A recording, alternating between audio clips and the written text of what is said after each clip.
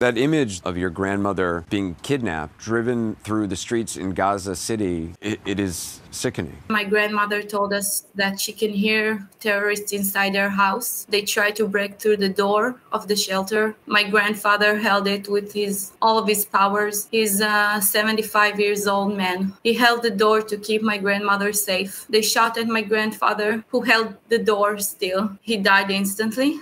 And they pulled out my grandmother through the window and kidnapped her. She's a 72 years old woman who did nothing wrong to anyone. We received this video from our friends who saw it on social media. Beside this video, we have nothing from her. We don't know if she's alive or dead. Please help us bring her back. The whole world needs to hear their story. The world must understand they didn't came just to kill. They came to humiliate, to ruin, to take innocent civilians who did nothing wrong.